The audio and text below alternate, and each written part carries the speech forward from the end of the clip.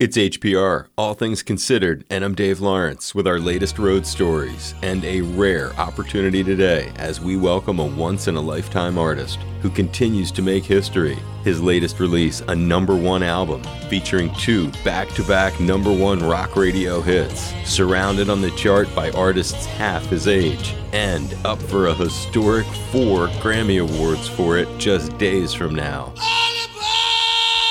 It's Ozzy Osbourne, vocalist of music pioneers Black Sabbath.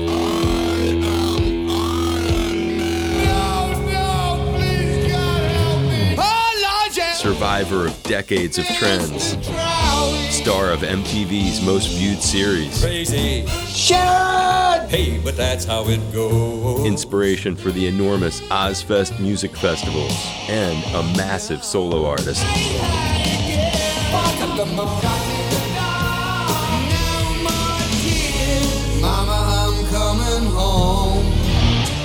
And despite recent spinal surgery plus Parkinson's disease, Ozzy is in the midst of a career renaissance. It's driven by his critically acclaimed new album, Patient Number 9.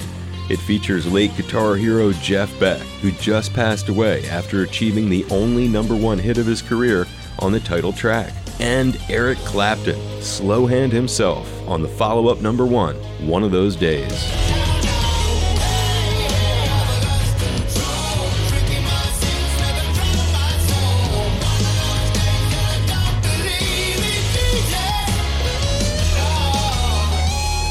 We spoke with Ozzy just after his 74th birthday in December, and while we can't provide subtitles, we do have a transcript of this feature. Plus, you can hear the complete half-hour interview at hawaiipublicradio.org/roadstories as we welcome a true music legend like no other.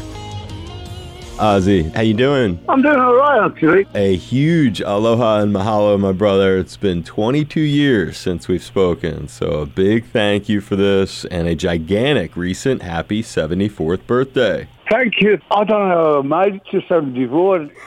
I'm considering what I've been through. I don't feel that bad. I'm still having a bit of doing walking, but I'm working on it. I know you're still having some issues walking, and I've read you're really working on it. Back to your birthday, how did you celebrate turning 74? Well, Saturday, I just had a lunch. My son came with his babies. My daughter came with her son. I had all my grandchildren from this marriage. Sort of an early start, if you will, to the gift-giving season, too. Your birthday coming just before the holidays. To be honest with you, I'm not big on Christmas. I'm one of these guys. If I'm milling about town, there's no specific day. I see something and I go, oh, so-and-so would like that, and I buy it then. You're saying you'd rather give gifts more spontaneously and not linked to Christmas. In England, for instance, Christmas, if you don't drink, you're boring.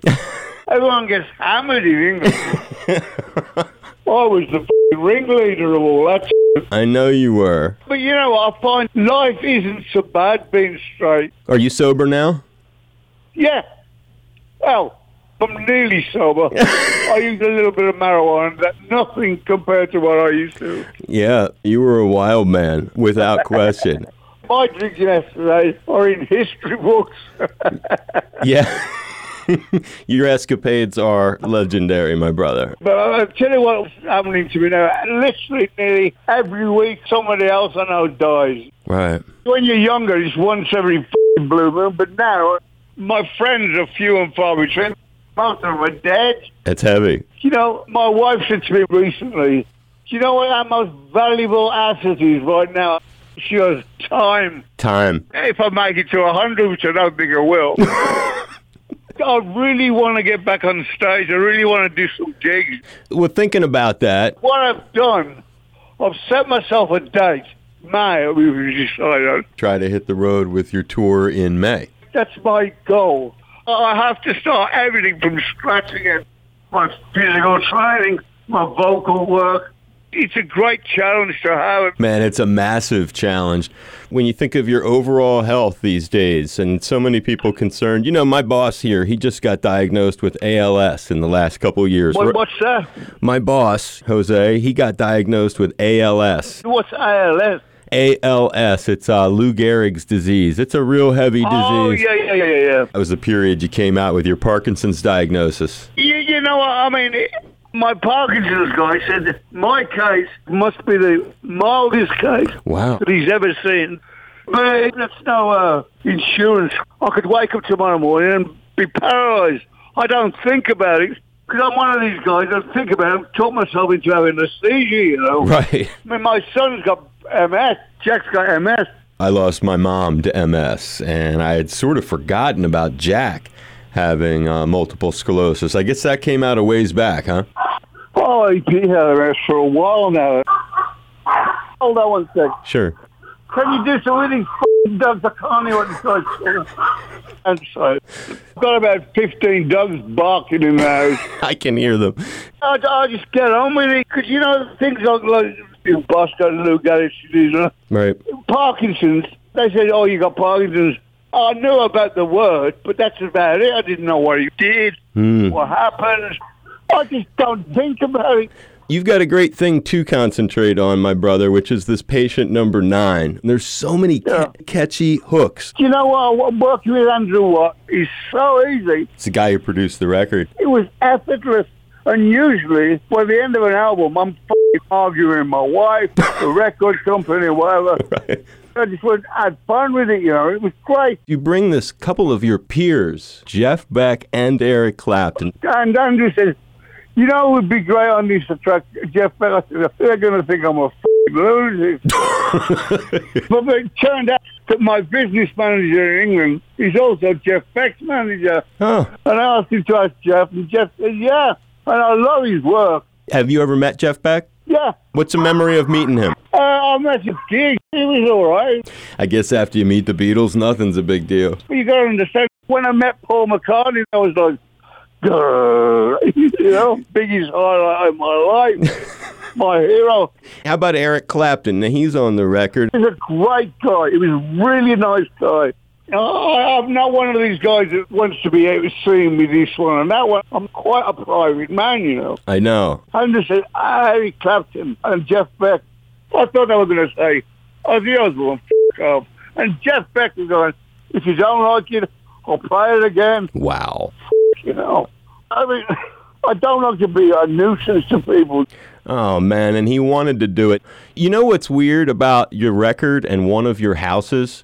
I was thinking of the title track of Patient Number 9, and it's basically about mental health. And when you think about your house in England, the Welder's house, tell people what you know about the history of your property, because it kind of has a weird connection to mental health. Well, it's been like a million years since I've lived there. I'm only refurbished right now. Right. I know you haven't lived there in a long time, and I did read you guys are putting a bunch of dough into it, working on it, had a bunch of leaks and stuff. But it's a super old historic building. Even got its own Wikipedia page, the Welder's house. During the war, it was it was like a home for lunatics. St. Luke's Hospital for Lunatics bought the place. It was also a convalescent home for women. It's just over 100 years old. Were you aware that your house had that kind of connection? No, I wasn't. I found out these things as we went along. After living in it, you became aware of some of its fascinating history. But you see, the thing in England, if it's a listed house, what they call, you get different grades. Grade 1, 2, and 3. If it's a listed 1 building, you can't put like a modern, say, window in. You've got to be done the way it was done when it was built, you know, with the old methods. And there's very few people that work doing that. Right. It's a craft. So when we're having things done to the house, you've got to keep it to the building code of the house when it was built, which is a royal pain in the butt, you know. Right. You know, the other part of your story, before I wrap it up with you, because you've been really generous today with your time, your entire career, from Sabbath on to today, has had you associated with the cross. And I've never heard you talk about what is your own personal religious background, how your mom and dad raised you. Well, I was christened Protestant, which is, I don't know what you call that in America. I grew up in primarily a Catholic Protestant area. Mm-hmm. I never went to church. I don't believe you got to go to church to be a good person. But But doing something for your fellow man out of the blue is a good... Like, for instance, I'll very often see a homeless person, I'll just give them a bit of cash. You've got a huge heart, and I appreciate your approach there. How were your marriage ceremonies conducted with Sharon in terms of religious representation? Well, we got married in Hawaii, it was the first time. Then we got married again at a Jewish wedding. Right. And then we went out and renewed the vows again. But I think we've had ceremonies about 4 or 5 now. 4 or 5 ceremonies you've had. Yeah, it's my hobby. Listen to you. And I'm guessing these days being sober, not celebrating quite the same way for each wedding ceremony. No, because Sharon, when the kids were little, I'd wake up to an empty house. But that got old very quick, and I don't do much anymore. Well, certainly better than in the old days, going on those epic benders. I'd go for a drink on Monday and come back 3 weeks later, you know. Yeah, I don't miss it. The one thing that Sharon often says, always the drugs and booze was one thing, but I never thought you'd stop smoking tobacco. Which I did. Quitting cigarettes is significant. And your final couple questions, Ozzy. When did you get that nickname? Your name is John Michael. He always was Ozzy. At school, they called me Ozzy. When did you first put that on your hand? Your first tattoo is your name, right? Oh, that was when I was about 15. My immediate family, my sisters and brothers, call me John. But anybody, if I'm walking down the street, if someone wants to go, John, I wouldn't stop. Right. And what's your most recent tattoo? A bat on my hand. Ah, appropriate for you. When did you get that? At the end of Ordinary Man. Okay, so the last couple of years you got it. Yeah. What an incredible life to consider how fresh and current this patient number 9. What I want to do now is to write another book. I've already done one, but I want to do another one. Like, what's the angle? I don't know, because when you get a ghostwriter, he asks you questions and you answer the questions. It's kind of like an interview, really. Wow. Well, you can always ask me. I'd be happy to help you work on your book. All right. Keep that in mind. Say again? Oh, keep that in mind. I appreciate it, and I really do hope you had fun talking today. Yeah, it's good. Where are you now? Hawaii? I'm in Honolulu. I was just there about 2 or 3 months ago. Where were you? Where were we? In Hawaii. Not Maui. Not Honolulu. I can't remember. One of the islands. We had a good time. What island did you actually get married on? We got married on Maui 40 years ago.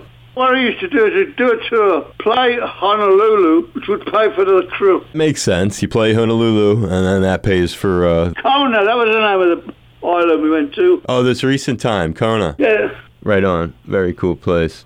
It is Ozzy Osbourne. What a pleasure today. Patient number 9, new album that hit number 1. Guest stars Jeff Beck and Eric Clapton. 2 number 1 hits on the radio. 4 Grammy nominations.